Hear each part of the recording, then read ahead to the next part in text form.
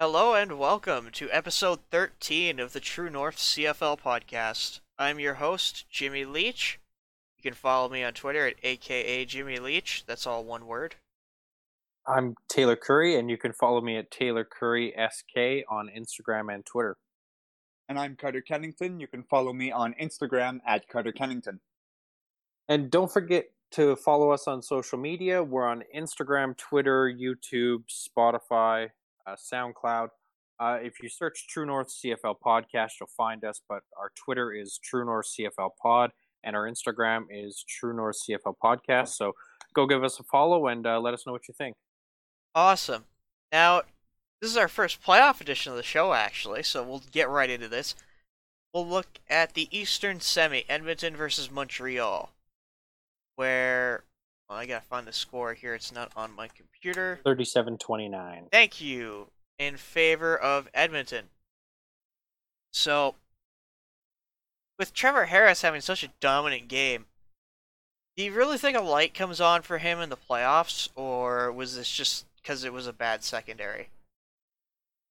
Well, I think it happened to do with he was playing a bad defense. Sorry, but I also think that he chokes when it really, really matters in the playoffs. Like this week is going to be his biggest test of the year, arguably, and I mean, you saw him in Ottawa. He lost the Grey Cup when he started, so I'm not putting my eggs in his basket yet. I think he's got a tough test against Hamilton. I like what you're saying there against Hamilton with that, but I mean, you look at these stats, and how can you really argue against him for how he did this week? 3 incompletions. He attempted nearly 40 passes, and only 3 of them didn't end up in the hands of his receivers. That's nuts. I mean, it's a shame that one of them was an interception, but that's crazy. 421 yards with a touchdown, over 10 yards per average pass. Like, that's crazy to me. He had over 20-something odd completions in a row, which is just insane. So, yeah, he's had some strong playoff games before. So, I'm not ready to call him a baller because, yeah, he has choked some games away in the Grey Cup, but I think, in the semis and finals, I think you could say he's a baller. Yeah, I would say that. So, speaking of, Trevor Harris's good game here, it's Montreal secondary was invisible for most of this game. So, how can they fix these issues in the future? Well, I mean, not giving up over 100 yards to 2 receivers is a big help, but they just got to tighten it up. They're not playing good defense, and I know it's not Kahari's guy that they brought in. We talked about that before we went on. So I don't think he'll last. That was their biggest hole this year, and I mean that's what hurt them in the end. So they have to play better, and I think they need a new coordinator. Yeah, I mean, looking at some of these, I'm looking at the stats right now currently, and some of these tackling stats, like some players just weren't having a crazy enough, a good enough impact for me. Like DJ Lalama, I'm gonna put him on blast for a quick second.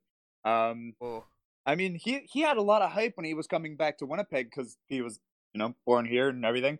Decides to go back to Montreal. Fair enough. Made playoffs. He had, if I look at this, the same amount of tackles on defense as Vernon Adams. oof. I mean, tackles aren't everything on defense, though, right? That's true, but it's like, come on, you know, like just looking at it from a stats point of view, there were some players that sort of you kind of expect these guys to just make a couple of more plays. And I mean, yeah, it is, football. Sometimes you don't get a ton of action on your side of the field, but I just don't know. That doesn't fit well with me. Yeah. Now, I think, well, you can't really blame the offense much for this one. I know people are going to look at all the interceptions Vernon Adams threw and kind of point some blame at him a little, but that was kind of later in the game when everything was pretty much kind of said and done. But unfortunately, or I guess if Boris Beatty had made another extra point, Montreal's offense would have put up 30 points.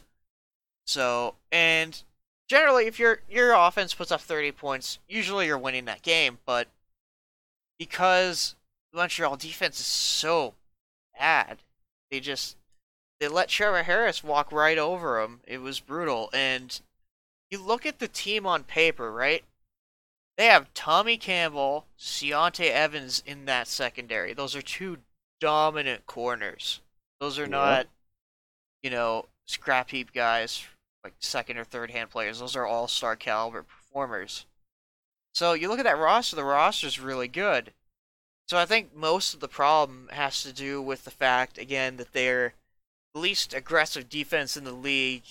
They blitz 24% of the time, which is the lowest in the CFL, and then I think they have the fewest sacks and the second lowest rate of quarterback pressures. So they also have to work on kind of getting more pressure up front, I think has been their issue. Because John Bowman, he's been there forever. He's still good enough to play, but I don't think he can be your main guy anymore. I think you need to go out and find a number one defensive end and bring in a new coach. Yeah, they need more pieces on that defensive line for sure. Because, I mean, he is a great player, but he's getting up there in age, and you're going to need other players to step up too. And no one really did that this year. Oh, yeah, for sure. They need to go and recruit somebody or maybe snag somebody in free agency, I think might be another way of doing it. But yeah, I think even if you had a slightly more aggressive coordinator in there, I think that defense would look a lot better. Oh, for sure. Yeah. Now, since Montreal's season is over, I'm going to do this for most of the teams that get eliminated. What bright spots does Montreal have going into next year? I think they have a lot of bright spots going into next year. Just their offense alone. I mean, their defense needs some improvement. They have a lot of good pieces. They just need to add a couple more. But when you look at their offense, you have one receiver that had 1,100 yards and two that were a couple hundred yards away. But, all their guys are getting touchdowns. They have a good run game with Johnson and Stanback. And their O-line didn't play the worst this year. So I think that they have a lot to look forward to offensively is the key, and they need to fill a lot of holes on defense. So I just hope that they can do that and stay competitive because they had 21,000 fans at the game on Sunday. So that's pretty good for Montreal. So it's working, but they need to fix a couple things before they take the next step. Yeah, at this point, it's just like, subtle tweaks on defense. You don't need to go out and do a full revamp like, some of the teams in the league do. I think one of the bigger things is that Vernon Adams wants to be in Montreal. You can tell by the way that he is like I saw a clip of him. He was like crying. He was so emotionally invested in that playoff game. He just wanted that team to succeed. And so I think that's a really good thing to have in a quarterback of that caliber, despite what this game says. We all know dude's a monster. He's amazing.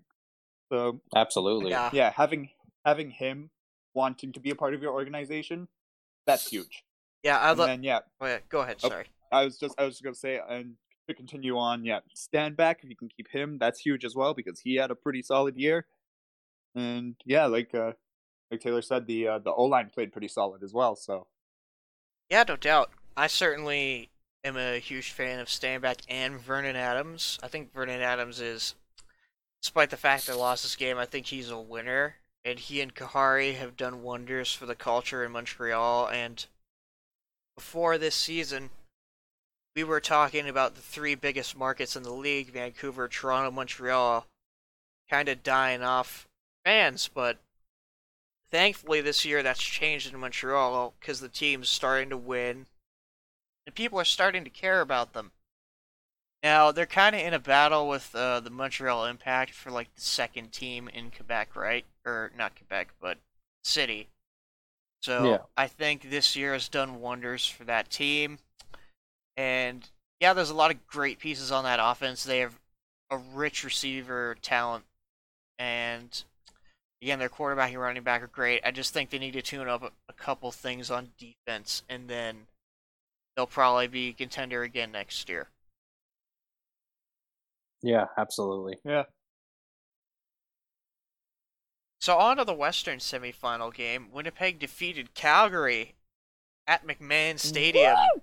35-14. You can tell Carter's very happy right now. Let's go. So let's go. I thought we weren't going to do it for a second. Oh, sure, man. Yeah, Bombers won a playoff game. You can celebrate. I know it doesn't happen very often, so. Ooh. I mean, it doesn't. Hey man, back-to-back years. true, Back-to-back yeah. years. Yeah, alright. So did Bo choke the game away, or was it an overall kind of team failure by Calgary? Well, I think it's a bit of both. I mean, in the third and fourth quarter, they scored no points, and they let up 27 in the second half. So I think both sides of the ball are to blame for that one. And I mean, Bo didn't help by throwing 3 interceptions, and he threw for under 50%, which is not like Bo. So, and 116 yards. So, yeah, I definitely think it was a combination of both, though. Yeah, especially with the defense giving up. Yeah, the defense. I'm gonna start out by saying the defense didn't help, but Bo Levi Mitchell had the worst game of his professional career. Yep. He threw Ooh. for 0 yards in the third quarter. I thought it was 1 yard. I mean, that's Close almost enough. worse. Okay, That's close almost enough. worse. That's almost worse because you get the ball to someone, but great, you got a whole one. Yep. I mean, you know, it's tough because like I think he was off his game, and then I don't like I think he was off his game. The Bombers immediately capitalized on it, and then I think Bo Levi couldn't get out of that mental block, and he just kept trying to force something to happen to try and like force himself out of that situation, and then yeah, it just wasn't working out. Yeah. So for me, it was who gave up that throw to Darvin Adams? The Collaros hit That Darvin Adams on. Are you talking about the guy that was behind who tried to play The guy that ball? was covering Darvin Adams. Trey Roberson? Yeah. So I'm pretty sure Trey Roberson is not Bo Levi Mitchell, and if you were watching that game, that pass flipped the entire game. Like it Oh, was a absolutely. shootout until then, and it was anybody's game, and then that happened. And from that point on, Winnipeg was in the driver's seat. So I can't pin it squarely on Bo. Did Bo have a bad game? Yes. I think part of that is still he's not 100% after that injury. He's still, Yeah. but he's Yeah. playing anyway. But talk about a silencer though. Imagine that, tie game. You're pretty much you're like a little bit ahead at that point, or it was close. I'm not 100%. It wasn't that exact point. But then 71-yard dot on 2nd and 12, nonetheless. That's a really good situation on 12 and 2nd and 12 on the favorable side of the ball for the defense, and then they just let that happen. That's nuts, especially from Calgary. The Zach attack Yeah. worked on that one, man. Yeah. Now, can Strevler and Collaros be a legit QB duo going into next year if both of them are signed? Yeah, I think it's going to be interesting, especially with Nichols there too. Like if they want to bring him back or what they're going to do. And I mean, Toronto talked pretty highly of Collaros that they were going to have no problem getting him back in the off season. So I think there's going to be a lot of unanswered questions until we get there. But I mean, they made a pretty good duo. Like Strevler didn't pass that game, the last game, but they won and he played well. I mean, he had 82 rushing yards, so better than Andrew Harris on one less carry. So, I mean, he played well at quarterback, running back. Yeah, so I think it's interesting, and they could potentially do well, but we'll have to wait. Yeah, I mean, I'm really excited. It's almost as if it's not really a QB duo anymore, No And doubt. I was talking with some people, and I was having people telling me like, imagine this situation, right? They line up with 3 backs behind Collaros. You have Dembski, you have Harris, and then you have Strevler. How do you set up against that? Because like you have Blitz? no idea what they're gonna do. Like, is it a dump off pass? Are they gonna try and actually send Darvin Adams up on a streak play? Like, is it gonna be a handoff to Strevler, who's then gonna throw the ball? Is Dembski gonna throw the ball? We don't even know if he can or not. Like, and Mike O'Shea is willing to pull the trigger on that. He's had Darvin Adams toss a couple up. Well, that's because he was a high school quarterback, though. That's fair enough. But yeah, it's like, that there's always that thing where it's like Mike O'Shea is definitely okay with giving some of his positional players the ball to lob it up there. No doubt. So I mean, it's like almost like I really like the duo. It's hard for me to say because like you guys know I really like Matt Nichols as a quarterback. So, but with the way that Caleros has come in and just worked with the system so flawlessly, it's really hard for me to make a decision right now on that. Yeah, I think if they decide to go with Caleros and Strevely, though, it could definitely work. I've always been very critical of two quarterback offenses. I've seen it used by a lot of teams, and 90% of the time it does not work. Like in Sask last year and the year before, they tried to do it with David Watford and Cameron Marshall and a couple other guys. They tried to kind of have that two quarterback system where it was just, they'd be in the middle of a drive and then suddenly random quarterback number 4 comes in and runs the ball. Big shocker. Yeah. But this is the rare case where it's really effective here, and the two quarterbacks are very different because if Zach steps outside the pocket, his career is over, but Streveler has a worse arm than Darvin Adams. So, yeah, I think it works. I like it. I like how they're running both of those guys, the way they're using them. And yeah, just one thing I wanted to quickly say about Strevler and like his little play for the game. He took, I want to say, somewhere around 23-ish snaps. Yeah, and I think you alluded to this, but yeah, 23 snaps, attempted 0 passes, not 0 completions. Literally no attempted passes. When's the last? Is that like a first where a quarterback has gone on and literally tried to throw the ball 0 times? I thought about that, and like I can't remember anyone but one, and he might have thrown a pass, but it was one of the last games of the year 2 years ago. Vernon Adams was in Saskatchewan, and he handed it off to Trent Richardson all game. He might have thrown 1, maybe 2, but as far as no passes, I think Streveler might be one of the only guys. Yeah, like that's such, like, it's just a weird stat, but I mean, it's cool that it comes in a win as well. Yeah. I'm sure if you went back enough in the catalog, you could probably find a third stringer who got like a bunch of thirded ones. But, yeah, I guess so. But yeah, in terms of what Streveler did, that's not a common thing that you see for sure. And no. Yeah.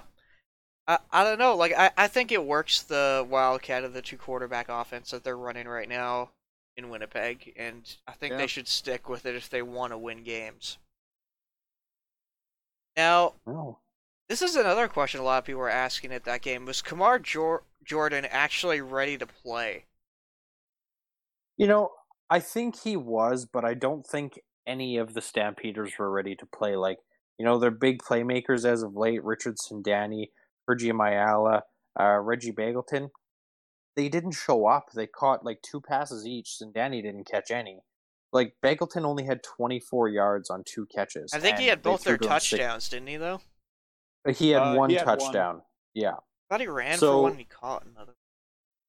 Oh, he did run the other one. He did. Yep, so, I mean, he did, but still, you think of his last couple weeks, and he's getting over like 130 yards a game. And I think the last game, or the couple games ago, he had 3 touchdowns. So, like, their big playmakers weren't there.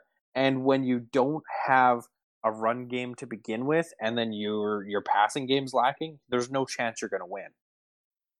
Oh, yeah, for sure. I know we talked about last week, Calgary's, lack of a run game be the death of them, and we also talked about Montreal's secondary. Is that going to cause problems for them? And I think we're right about both of those things. They both kind of came and took both of those teams out. I'm just surprised that the wheels fell off in the way that they did for Calgary. Like, you don't see it. It was a solid start, 14-5, and then 30 unanswered points. Yeah, like, you can't win like that at all. Yeah, well, especially if your offense is one-dimensional and Bo wasn't necessarily having his best game. Yeah, like, you can't run the ball. You can't, pound it to Don Jackson, because Don Jackson gets like 3 yards per carry, So, yeah, Kamar Jordan, back on topic there, I think he was he's probably 70% or something. He was not, fully healthy Kamar Jordan, the guy who tore up the league when he was healthy. He's not that guy. Oh, yeah, no. So, I would say he was healthy enough to play, but he wasn't 100%.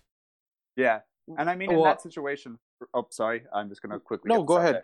there. I mean, when you're in that situation, it's playoffs. If I saw it like when I was reading up on one of the Bombers things, it was like I think either Jefferson or Big Hill said it was like at the end of the day when it's playoffs, if you can be out there, you are out there. So I respect the decision, but yeah, I don't think he was at 100. Yeah, and I mean, you look at like he's coming off a pretty serious injury, and it's his first game, so they're not going to throw to him 14 times. So, Mm-hmm. I mean, Jordan Williams Lambert wasn't hurt when he came back to Saskatchewan, but like they barely used him after some time off from the CFL. So I think that's just pretty common in the CFL too to not get many yards. But I don't think he was 100% healthy. Well, I would argue there's a major difference there between Jordan Williams Lambert and Kamar, because Kamar was Oh, playing definitely. the inside slot, whereas Jordan Williams Lambert was playing the field wide receiver, which sees about 3 targets a game, whereas typically your inside wide receivers see around 10-ish, like those are your go-to receivers. So Yeah, and they only got him 5 targets that game. So yeah, that was not good. But yeah, I don't think he was fully healthy. So no. on to our CFL fantasy segment this week. Again, it's very difficult to find value picks right now just because of how everything is priced. So we only have one. It's Rashid Bailey. He's 2,500. He's playing in the inside slot spot for the Bombers. So he should be getting some targets. Anybody else you guys would look at taking right now? Got some risky ones. Jalen Marshall out of Hamilton. I mean, they've used him the past couple weeks, but he hasn't done anything else all season. And then Janarian Grant with Winnipeg. Like, he doesn't play that much offense, obviously, but the returns, and Saskatchewan doesn't have the best return defense, so either of those guys maybe, and they're both at 2,500. I mean, for me, just sort of following up on the Janarian Grant thing. Personally, like, yeah, if it's the same price as Bailey, personally, I'd go Bailey just because it's wide receiver versus a kick returner. But I do understand where you're coming from with the kick return, like with the return defense. I do like how you brought that up as well. But personally, I'd still go Bailey. But yeah, besides those three, I don't know. I think that's pretty much everyone. Yeah, I believe so too.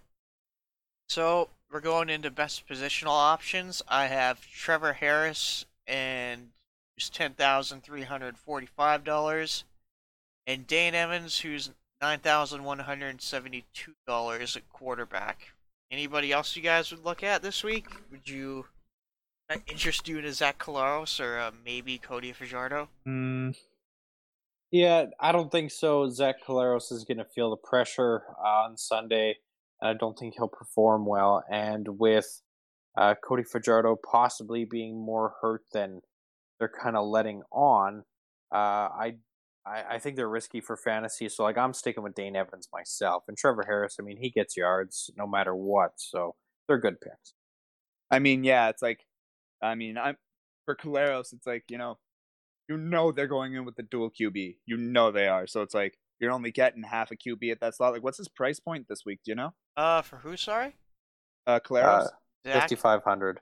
55? That's not awful if you're trying to really splurge elsewhere. But then again, you got to remember, it's a dual threat QB. You're only getting half of the game with him if you're splitting it evenly. Probably a little more, actually. You're probably getting a little. Yeah, he's the passing guy, but at the same time. Yeah, I'd say you get 2/3 with Collaros. So, like, that wouldn't be crazy if you wanted to put money elsewhere. But, yeah, besides that, yeah, Harris and Evans are really where you should be looking.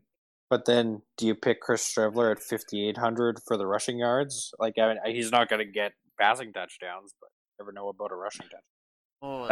No, I'd rather go Collaros over Streveler. Yeah, it's for fantasy. Definitely a safer pick. Collaros is a lower floor or a higher floor than Streveler because, Calgary, it looked like they didn't really prepare much for Streveler, but I can guarantee you Saskatchewan with 2 weeks of prep has looked at Streveler, and now that they know how they're using him, probably has a pretty decent idea on how to contain him.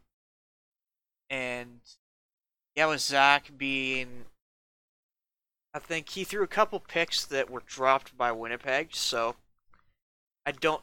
I think the Saskatchewan defense might capitalize more on that. So I would definitely avoid Collaros. And yeah, Taylor, you kind of changed your mind on Cody there because last week you were saying he wasn't hurt and the Riders were kind of just covering that up. But what kind of made you change your mind on that? Well, I'm just not playing it risky in fantasy. I still don't think he's as kind of hurt as they're letting on. I think they're really giving him like his body as much time as they can to rest. I think he has other injuries, but not what they're talking about because there's people coming out now saying it's like 5 weeks to recover or 3 months. So, I Yeah, mean, who knows? Like it's pretty risky, and I mean, you're not going to risk like your back muscles for a couple games of football. I know it's playoffs and Grey Cup, and you want to be there, but you have to think long term. So I really don't think he's that hurt. But yeah, it's a risky fantasy pick. for sure. I was listening to Piffle's podcast and they were talking about how the injury they said that Cody has, it usually takes several months to recover from. So it, I think he's hurt. Like I'm not, I don't think they're lying that he's hurt, but at the same time, I don't think maybe that's the exact injury, or if it was, it wasn't. It was a more minor one. It's not going to be one that's going to take 3 months for him to recover, or he really wouldn't be Yeah. playing in this game. Yeah, I know this is sort of contradictory to what I said before about Kamar Jordan, but if Fajardo isn't like at 100%, like asking you guys as Rider fans, would you rather him not play in the Western Final if he's not 100%? It depends what percentage he is, because at a certain point, at a certain percentage point, Harker is going to be the better option. Mhm. I, I, I don't want to say they're screwed if Harker starts because I don't believe that. I actually really like Harker, but I think they need Neither to. do I. I think they need to use him better if they're gonna have a chance. Like the way they used him in the last game, it was automatically once they get within like 10 yards or within the red zone, they'd put Brian Bennett in, and drives just died then and there. So I think if you just let Harker run the team by himself without Bennett, I think it's still going to be a good game, but I'm not delusional either. I think it's definitely a step down from Fajardo, but I think if Fajardo is at least 70 to 80%, I would let him go out there. Okay, no, that's fair. I just wanted your opinion. Yeah, fair enough. How about you, Taylor? Yeah, no, I'm on the same boat that you are. Like, I wouldn't risk it if he's severely hurt, and the Riders' chances go down severely if Parker's playing. I like him, but yeah, he's not Cody, so I just think it would be tough to win. But he like Cody's gonna play, despite kind of the reports that are coming out. But yeah, your chances definitely go down if he's not, I'm pretty sure or he's if he playing gets too. injured. Yep. Yeah. And so now we move on to our running backs. We have Andrew Anabolic Harris at $8,651. We have CJ Gable at $7,865, and William Powell at $7,069. Would you guys take someone off there, or would you risk taking a Hamilton running back? No, I don't think it's worth it to take a Hamilton running back.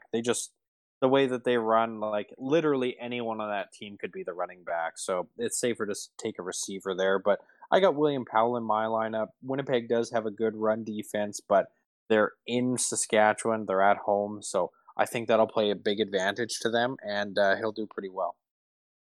Yeah, I mean, I don't trust Hamilton running backs. It's like I feel like like you said, anybody could really be a running back there. So it's like they might get their rushing yards as a team, but you're looking for standout performances from one guy, and Yeah. that's not gonna happen. Yeah, for me, I have Harris in the lineup. I think that well, actually, I'll explain it further because spoiler alert, he is my lock. So I'll explain that once we get there, but Right. I'll say I have him in my lineup. Fair enough. Fair enough. Yeah, I think unless I got I don't know, somehow I got into the Hamilton locker room or personnel office, and it was a guarantee that player X would be the running back for the entire game.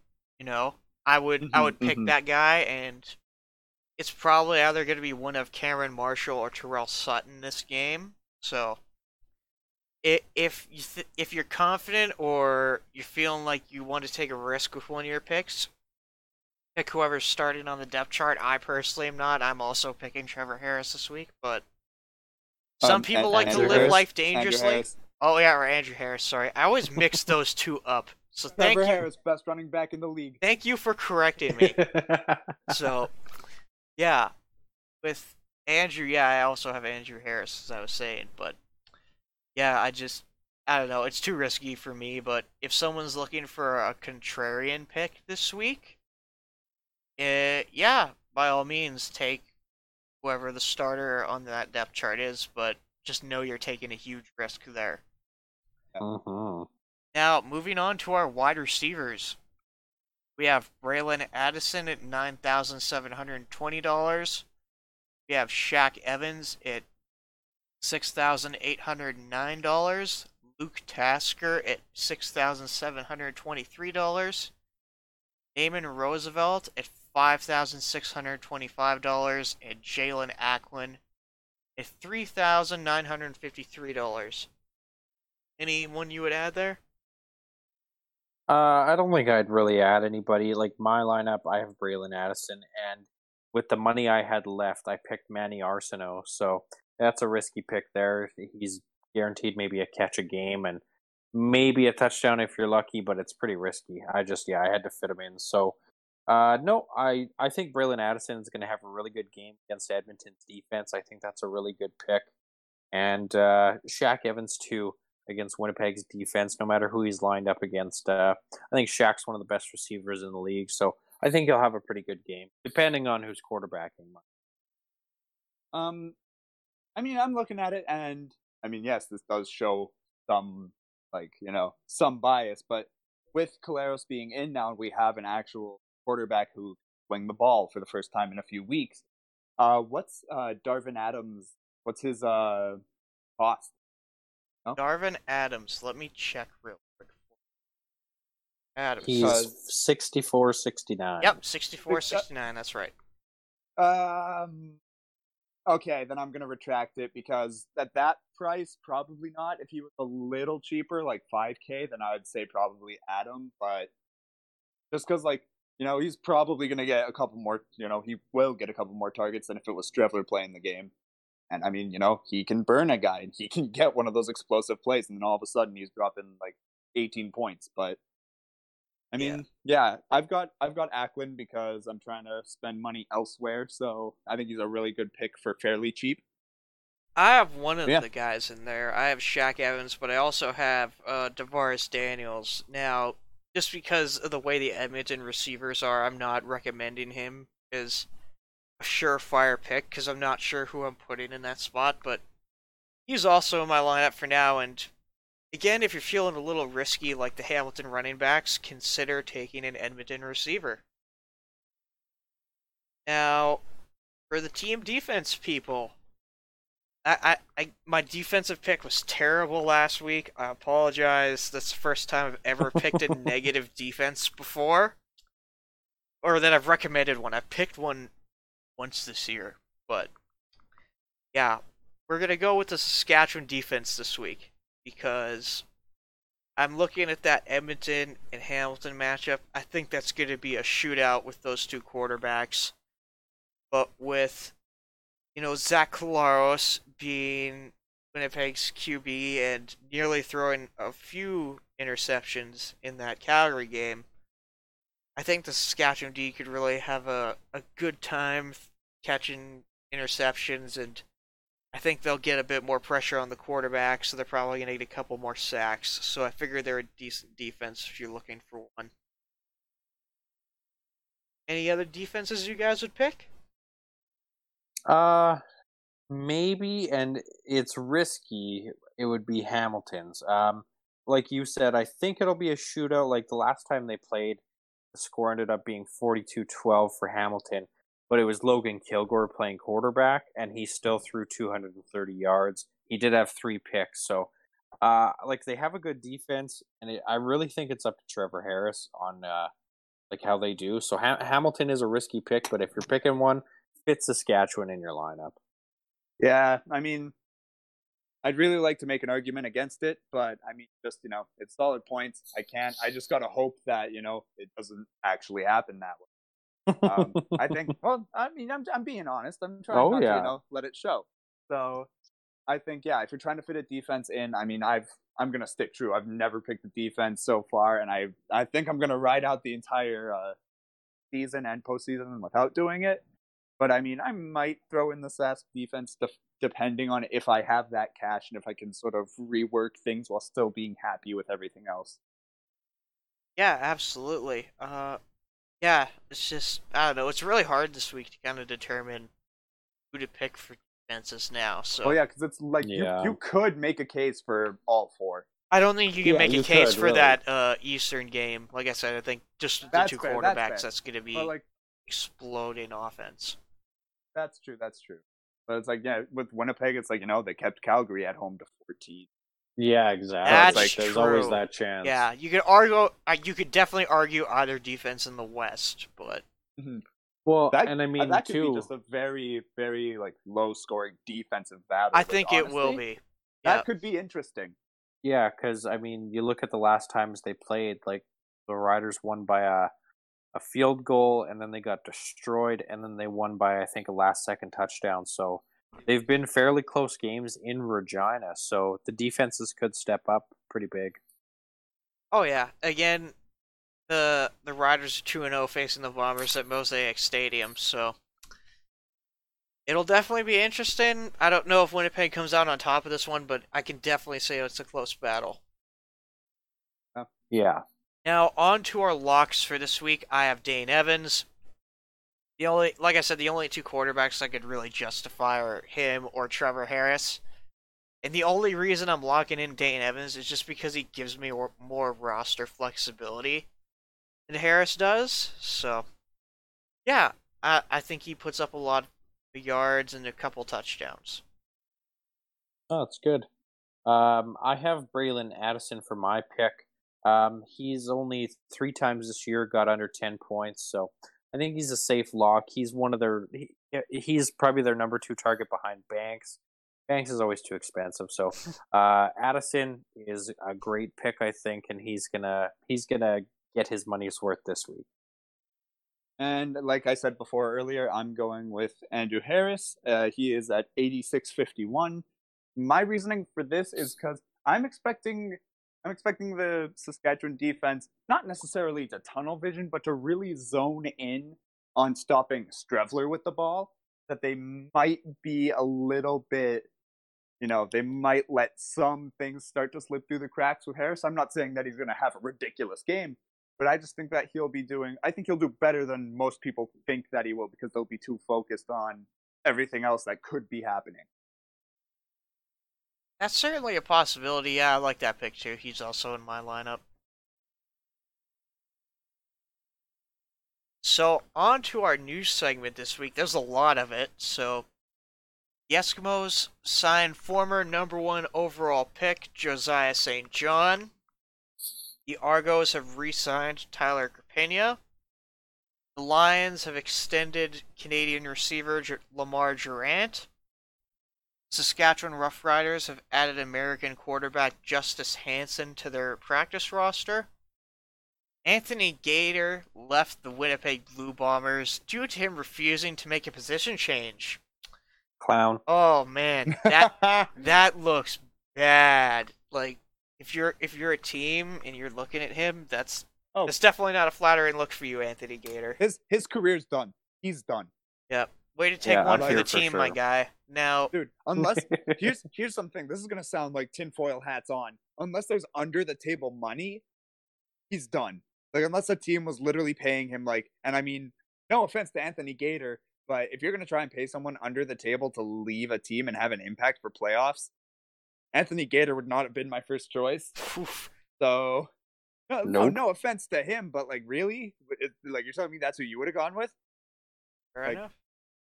So, I just he's done because all anybody's gonna see now when they try, like, if they look at him, he's gonna be the guy that left less than a week before a playoff game. Yeah, he's gonna And be it- the guy who abandoned his team right before playoffs. He's a quitter. Yep.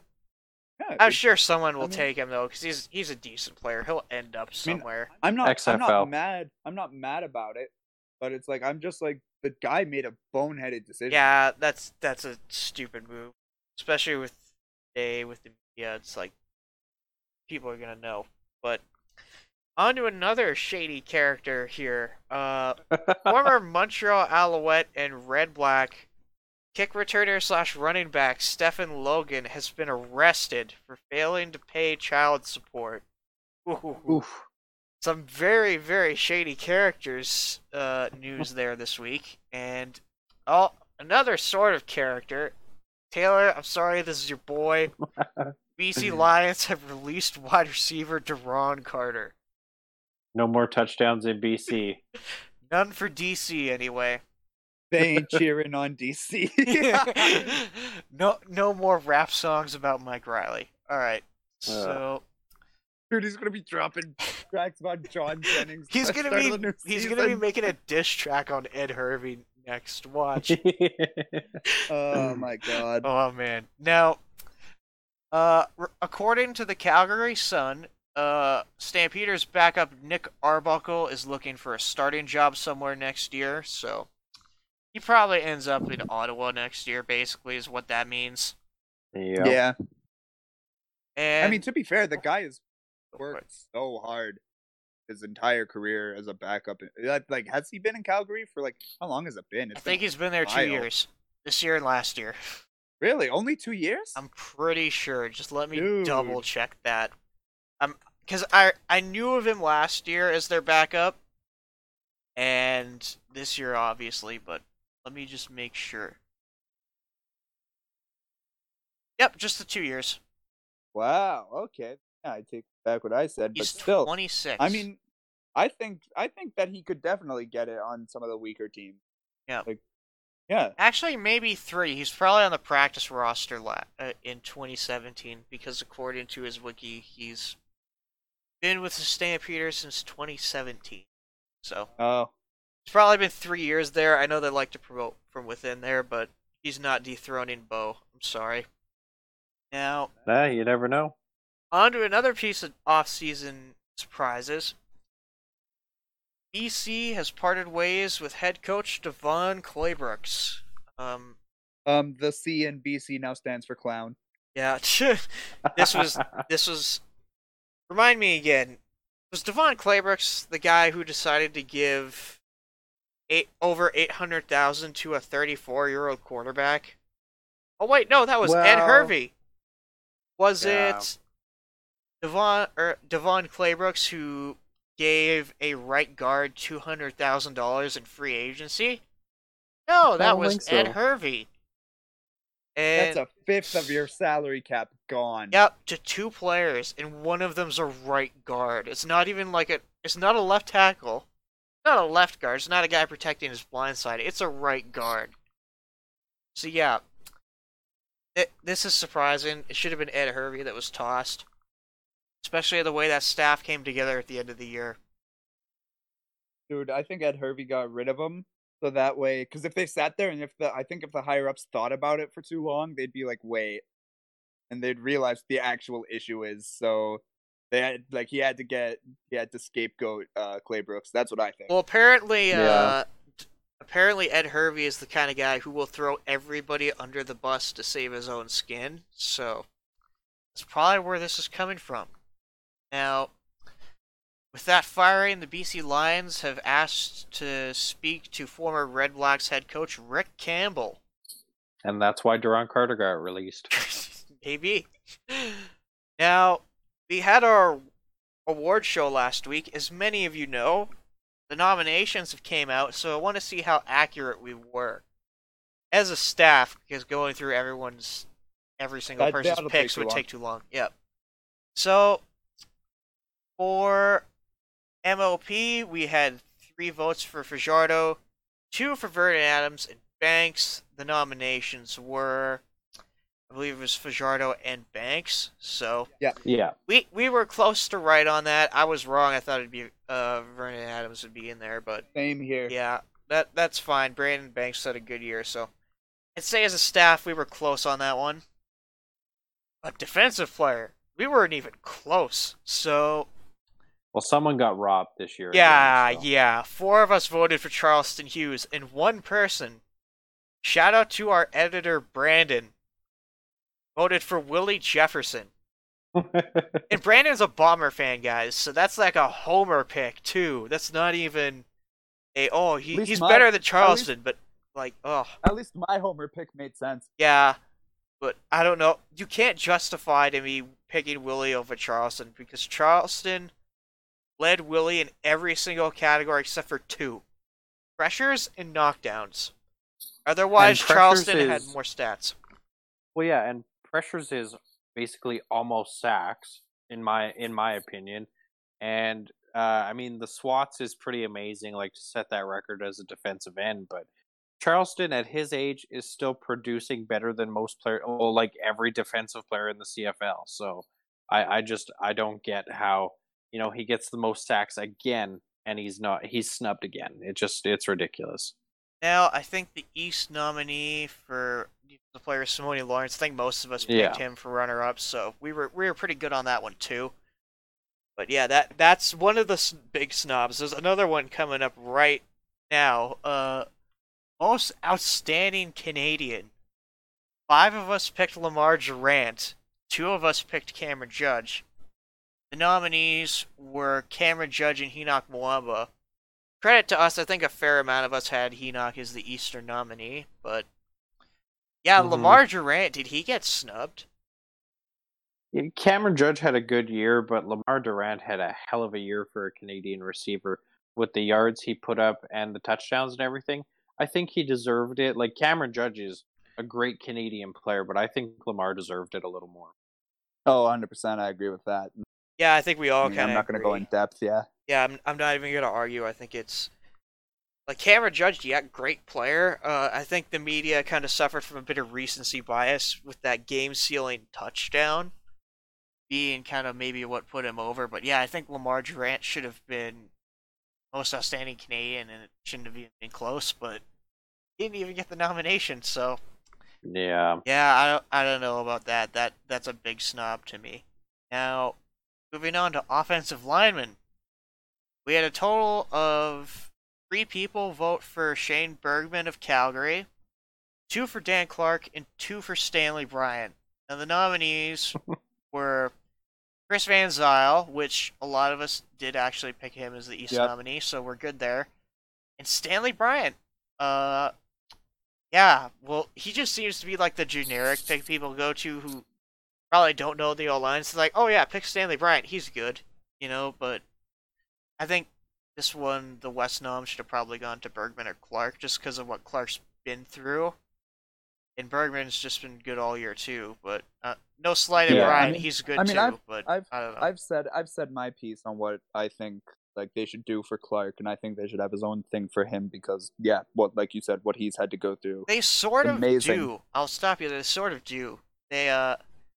He's a nominee for a different award that isn't really one of the more known ones that I can't remember the name of it, but it's a player who exemplifies kind of Canada's veterans and their qualities.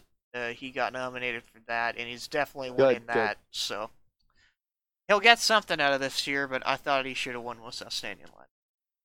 Yeah. Now, for special teams, I think we're a little closer on this one. My boy. It was Nate Hawley it was Mike Miller. Oh. Yeah, right? Yeah. Yeah, it was Mike Miller. So Carter was the only one who got that one.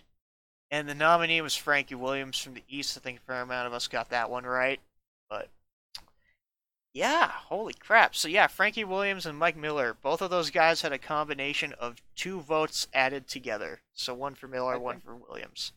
I think, I'm just glad that Miller, like, the special teams tackles, like, that side of things finally got a spotlight. Yeah. Like, whether it was my team or not. Like, I'm just glad that, those guys are getting love. Well, I'm glad you mentioned him because he's a guy that I would have never known about until you mentioned him. I didn't know who he was, so it's good to see that Mike Miller is getting recognized for his special teams play. Mm-hmm. Now, for most outstanding rookie, we had Nate Hawley, and then 2 votes Weineke, 2 votes Acklin. It's Nate Hawley and Jake Weineke. Again, I was wrong on this one. I really thought it'd be Acklin, but they wanted to go with Weineke, so there you go. Woo. Nate Hawley and Jake Weineke are the nominees. Now for coach. We had 4 for Craig Dickinson, and 3 for Kahari Jones. No love for Orlando Steinauer here, but I think it was a close like third. Oh yeah, for sure. Pretty much everybody. I think everybody in the award show, we even said that if it was gonna be anybody, for the third, it would be Orlando Steinauer. But we kind of knew he was a known commodity. That's why I put Kahari there. We didn't know what he was gonna be. We didn't know what Craig was gonna be, but both of them were very successful with their respective teams. So yeah, it's kind of shocking that Orlando beat him, but at the same time, it's not. I don't know. It's not surprising, but I was hoping it'd be Kahari for sure.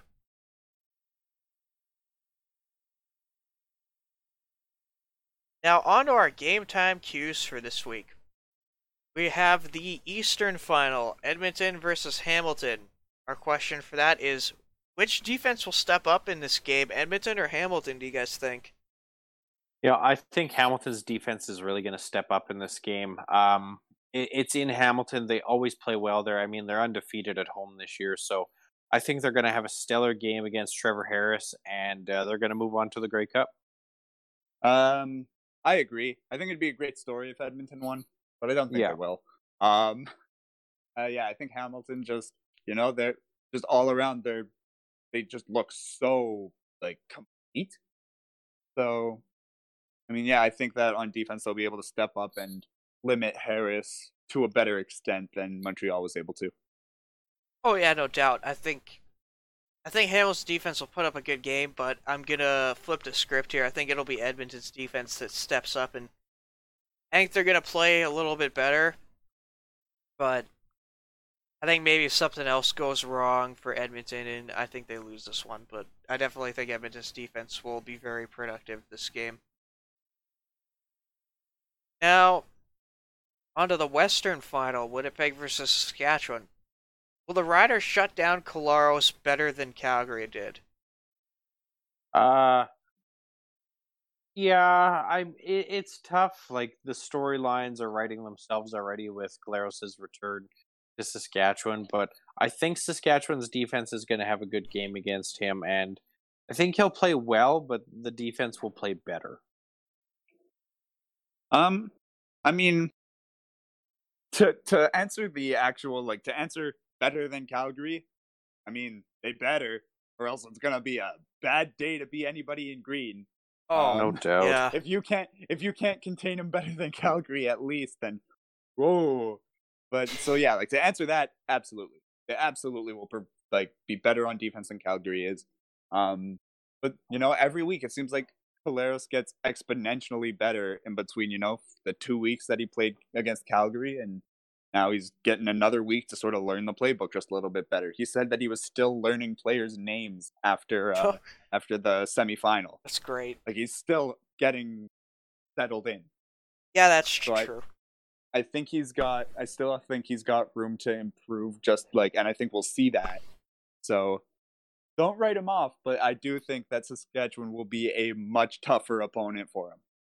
Yeah, I agree with that. I think it'll be a little bit. I don't know. I think the Riders shut him down, but I think they also locked down Strevler too. I think they'll have a better time shutting him down than they will Collaros, because they've had 2 weeks to prep, so I'm sure they've prepped a little bit already for Chris Strevler.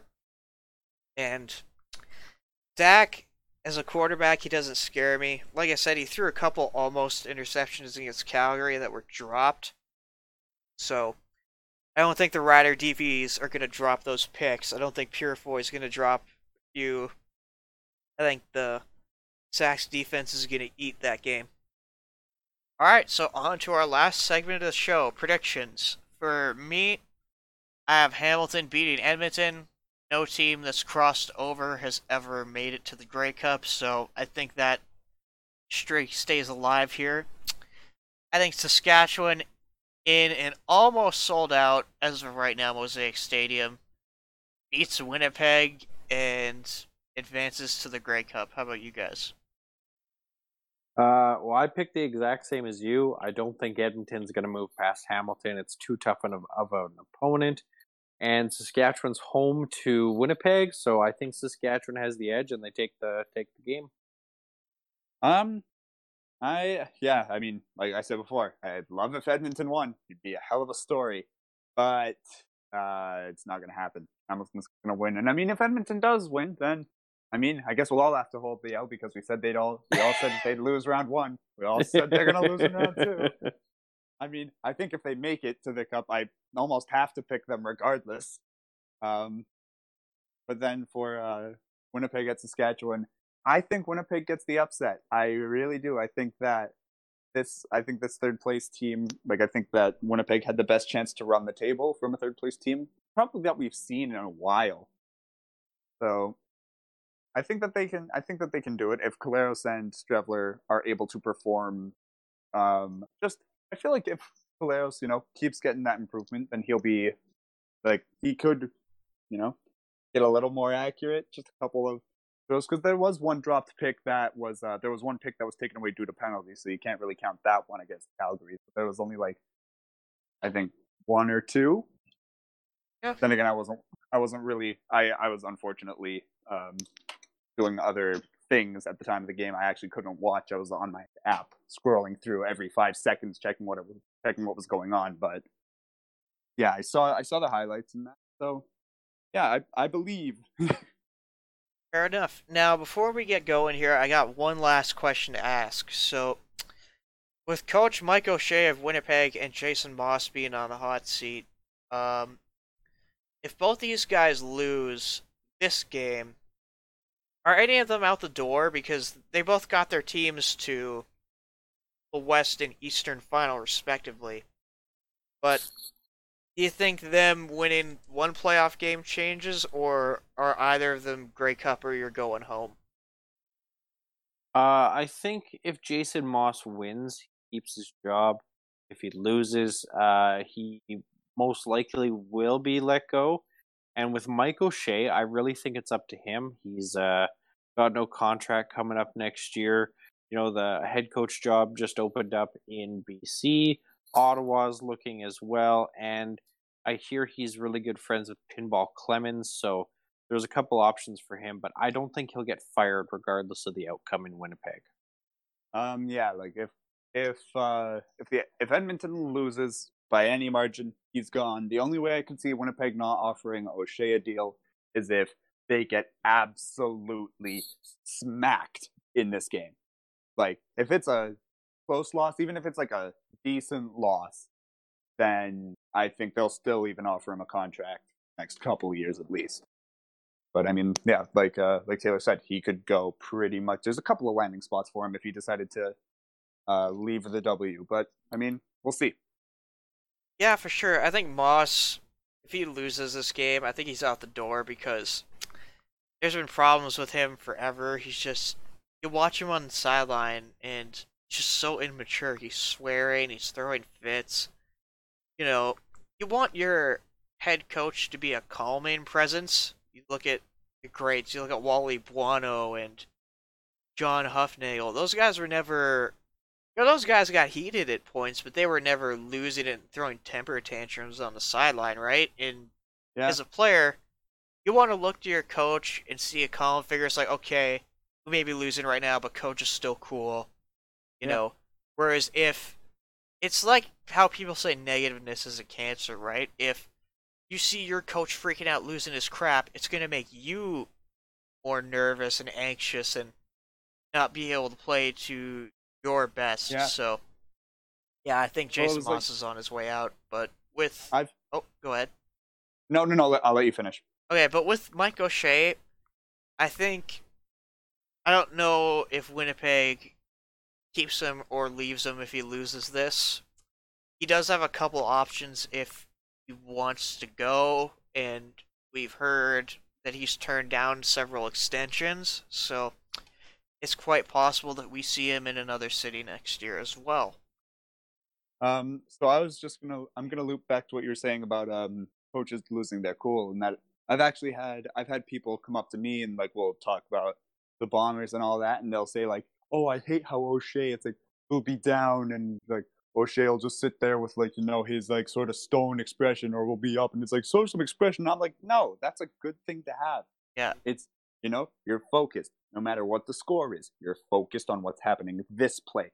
This is what matters. The score, that's going to change because depending on if you get this done. So don't worry about that. Just worry about now. the only real criticism I would have of O'Shea's maturity is once on the live mic games he swore quite a bit. So I don't know if he knew he was mic'd up, but he's credit to him, he's cleaned it up since then. I mean, it might be like, he might not be like, was it angry swearing? Or was No, it it was just sort of, like that's random. How he talks? It was just like how he talks. That's how I took it anyway. To be fair, when I'm not recording a podcast, that's how I talk. Yeah, we try to keep this podcast PG-13. So Yeah. yeah, I think O'Shea. Yeah, like I said, there's no real issue with him being like that. It's just, yeah, I don't know. He's a maybe out the door. I think if he wants to go, he'll go. But I don't think Jason Moss is going to be a head coach next year. Let's just say that. Yeah. Now, that concludes the show. As Taylor said at the beginning, you can find this show on YouTube, SoundCloud, or Spotify. Just search True North CFL Podcast. Our social media accounts are True North CFL Podcast as well. You can find those on Twitter and Instagram, I believe. And yeah, be sure to follow us on Twitter because we need more followers on Twitter. We're pretty good on Instagram, but our Twitter it's only got like 20 followers. So come find us and follow us. We need help. Yeah, we do. And yeah, I think that's pretty much it. We might have a different release date for the show just because we're into midterm seasons in university, so might see this podcast a day earlier than normal, but obviously that's why, and it's going to be shorter, but obviously that's because there's less games to discuss, and we'll let you guys know what we're going to do in the off season after our Grey Cup show, so thank you all for listening. This is the True North CFL podcast signing off.